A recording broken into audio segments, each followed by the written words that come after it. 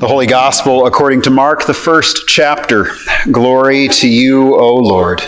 Jesus and his disciples went to Capernaum, and when the Sabbath came, he entered the synagogue and taught. They were astounded at his teaching, for he taught them as one having authority and not as the scribes. Just then there was in their synagogue a man with an unclean spirit, and he cried out, "What have you to do with us, Jesus of Nazareth? Have you come to destroy us? I know who you are, the Holy One of God." But Jesus rebuked him, saying, "Be silent and come out of him." And the unclean spirit, convulsing him and crying with a loud voice, came out of him. They were all amazed, and they kept on asking one another, "What is this? A new teaching with authority. He commands even the unclean spirits, and they obey him." At once his fame began to spread throughout the surrounding region of Galilee. This is the gospel of the Lord. Praise to you, O Christ. And let us pray. Gracious God, send forth your Spirit by the power of your word to create faith, to forgive sin, and to grow our love for you and for one another. Amen. For us, there is one God, the Father, from whom are all things and from whom we exist, and one Lord, Jesus Christ, through whom are all things and through whom we exist. Well, most of us know that idol meat is not that big of a deal. Neither is exorcisms, really. We don't really worry about demon possession today. At least we don't think we need to. Although, when you think about it, we do have a lot of temples where we've established some foreign deities. I made a brief list. For instance, Wall Street. How's your stock portfolio? The White House, Capitol Hill, St. Paul, Minnesota, any university, the billion-dollar stadium that your favorite team plays in, the movie theater. How about our hospitals and clinics? We can deify our doctors. Our churches. I wonder how many sacred cows we've crafted there. Our relationships, our marriages, our children, our friendships, all basically being these temples, all of them that come with their own idol food, these things that some of us see as off limits and others crave beyond anything else and eat freely. Some of us don't worry about those things. Others fear offending someone or offending God, maybe. Well, in Corinth, you had a divided church. You had the strong and the weak. The strong ones, they knew things. That's what Paul tells us here in verse 1 of our second reading, our epistle reading. He says, all of us possess knowledge. He's basically quoting the strong. They know things. They understand things. They're enlightened. And in that knowing has come this freedom from the past, this freedom from past sin, this freedom from shame, from all these other things to which they're celebrating their life in Christ. And they understand that idols are nothing. They even are quoted again by Paul in verse 4. No idol in the world really exists, and that there is no God but one. So that the strong know their catechism. They're confessing properly. They know the creed. And they saw in their liberality, their liberty, the key to the good life. They were enjoying whatever it was that God gave to them. But at the same time, they would look down upon the weaker as unenlightened, as maybe backwaters, as those who don't understand and need to be educated. And then you have the weak. The weaker brother. These feared offending God. They would be the ones who would assume demon possession or connections to a world beyond this one where there is good and evil at war with one another. And they saw in the eating of that meat in the temple as a participation in the idolatry that was taking place there. Because you see, what would happen at the temples would be people would bring their animal to be slaughtered in a religious form, and they would enjoy eating the food together. There would be dining rooms or even cafes connected to the temples, meat markets where the excess meat would be sold because they didn't have refrigeration, and so you'd need to eat the meat or preserve it rather quickly. And often there would be festivals where the wealthy would have a lot of animals that need to be slaughtered, and they'd have a festival for a particular god. And so that meat would be sacrificed, and poor and rich alike would be able to come and eat. But they saw in that a burden upon their conscience, feeling that they were sinning by eating that meat that had been sacrificed in that temple. And their concerns are well-founded. Their concerns are well-founded because they would look at that meat and it's been offered to a foreign god, basically bringing that cow or goat or guinea pig or whatever, it doesn't matter, brought to that temple, to that god, and you would sacrifice it to that god, basically giving thanks to that god for the provision of that meat, of the provision of that animal, the care provided during that time. Can you see a problem there? Turning thanksgiving over to a foreign god, to a pagan god, to an idol that quote-unquote does not exist. You're not giving thanks to the God, the one God, who provides us all things. They'd also be concerned about whether or not a tithe was given, whether something was given back to the church or given back to the synagogue, and instead just everything was devoured without giving thanks by offering back some. And then also there'd be concerns about how it was slaughtered. Think of kosher or halal slaughtering today. There'd be concerns about whether it was done properly, because even in Acts 15, the Council of Jerusalem says that the guidance given to Gentile Christians was to avoid blood. And so it was this call to try and live the dietary life. Well, the strong would look at that and they'd say, well, that's all foolishness. That's foolish. We know that there is only one God through whom we receive all things. We know that the idols are nothing. So yeah, some priest gave thanks to some made-up thing, but you can still give thanks in your heart. Or we know whose we are, and so we offer ourselves completely to God. So who cares whether this pagan priest offered a tithe? And then, oh, by the way, verse 8, food will not bring us closer to God. Paul quotes them here. So you're no worse off whether you eat or you don't. Either way, you're good. But what has happened? Just as there are the burdens that are brought by the weak upon the strong, then the strong in their freedom, that freedom becomes an idol. It becomes a litmus test. How many of us in these last few months around this COVID time have heard, don't you have enough faith? Right? Don't you have enough faith? Why do you wear a mask? Why don't you come to church? Why isn't church open? All these things. Don't you have enough faith? Or, well, don't you love your neighbor? These pictures painted about us, around us, upon us. This real Christian debate. And all it becomes is just neo-fundamentalism. Whether you have the right political party or not, or you go to the right church, or you wear the right things, or whether we use wine or grape juice in communion, whether we drink alcohol or not, whether we go to bars or not, whether we're masking up or not, or whether church is reopened or not, whether we send our kids to public school or we homeschool them, what music we listen to, the words we use, the books we read, the TV and movies we watch, how often we come to church, what our spirituality looks like between Sundays, how much we give to the church or to other ministries. And it doesn't matter, left or right, progressive, conservative, all of us have that fundamentalist streak. We have that checklist, we have that box, we have those fundamentals that we have to tick off and say, well, you're a real Christian if. And all of that becomes a burden. All of that becomes something that weighs upon us, that causes us to stumble, that causes us to fall, that destroys us, as Paul says here in verse 11. So by your knowledge, those weak believers for whom Christ died are destroyed.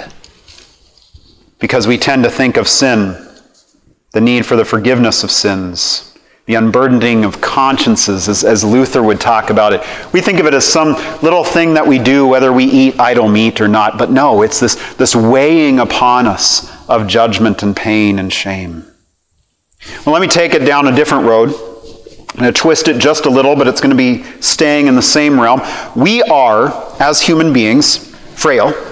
We are, as human beings, sinful. The scriptures tell us this. We are, by nature, sinful and unclean. That's an old confession we used to have. We have this sin nature, or what Luther would call the old Adam, that goes all the way back to the garden, Genesis chapter 3, where we were lied to, told if we ate of the fruit, our eyes would be open, we'd become like God, and we'd know good and evil. Well, what ended up happening? We were actually made blind.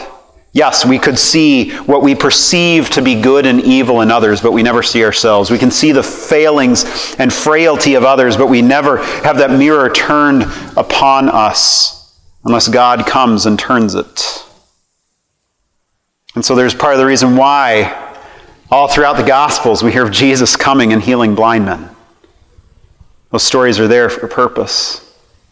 Or Saul on the road to Damascus, who eventually becomes Paul, gets knocked off his horse by a bright light, and Jesus shows up and he gets blinded.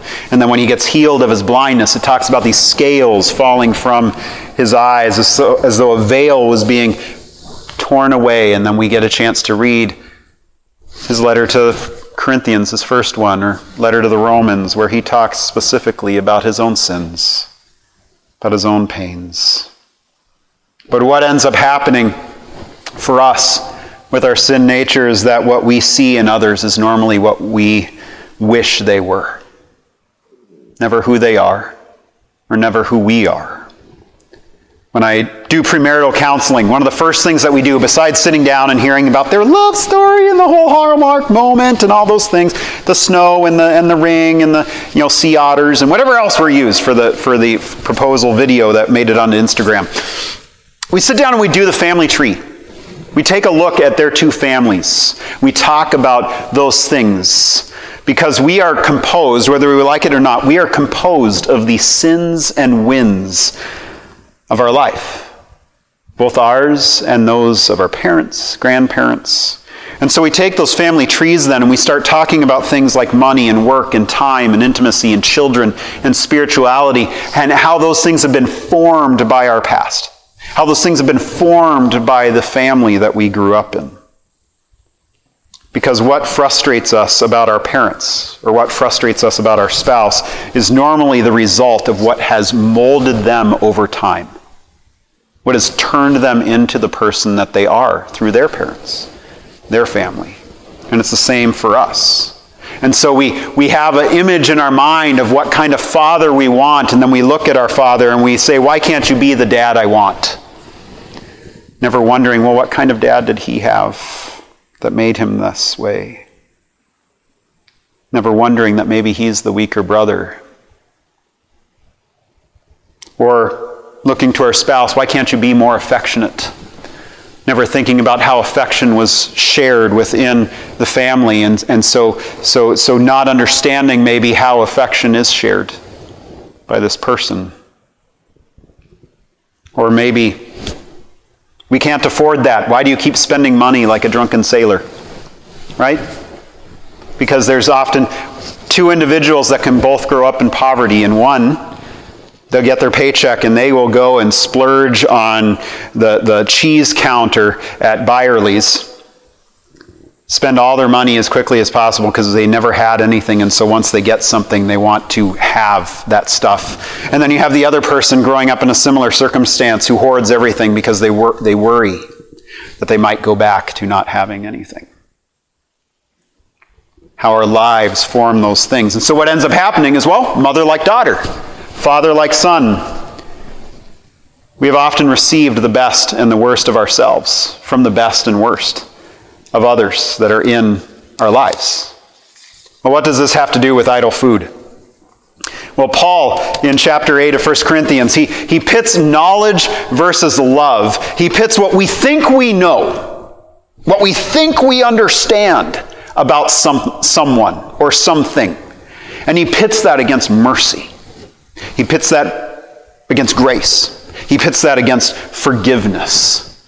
These things that try to allow that person, that those issues, those past sins to fall away because of Christ. Because more often than not, we decide something about someone, about other people in our lives, and with that decision comes judgment. And then we lose something. That thing that we lose is their humanity. who they are, their individuality, by making their past, their sins, something that needs to be overcome by their own will or our own will, that will change them or they will change them, rather than realizing that they have to be crucified with Christ just like we do. And maybe more often than not, as Christ tells us that we have to pick up our cross daily and follow him, sometimes our own sins, but also the sins of those in our lives, have to become that cross that we bear with Christ to Calvary, so that they can be crucified again and wiped out and destroyed by his blood shed for us. Eventually, our freedom, our law, this law that we create for ourselves, can often replace Jesus, in which we hammer away at the lives of those around us. We basically become speck-seeking missiles. You remember that, right? We look for the speck in our neighbor's eye when we have this gigantic tree trunk just dangling there off our face. Looking for the little things in other people when we have our own pains and shame and sins that we bear.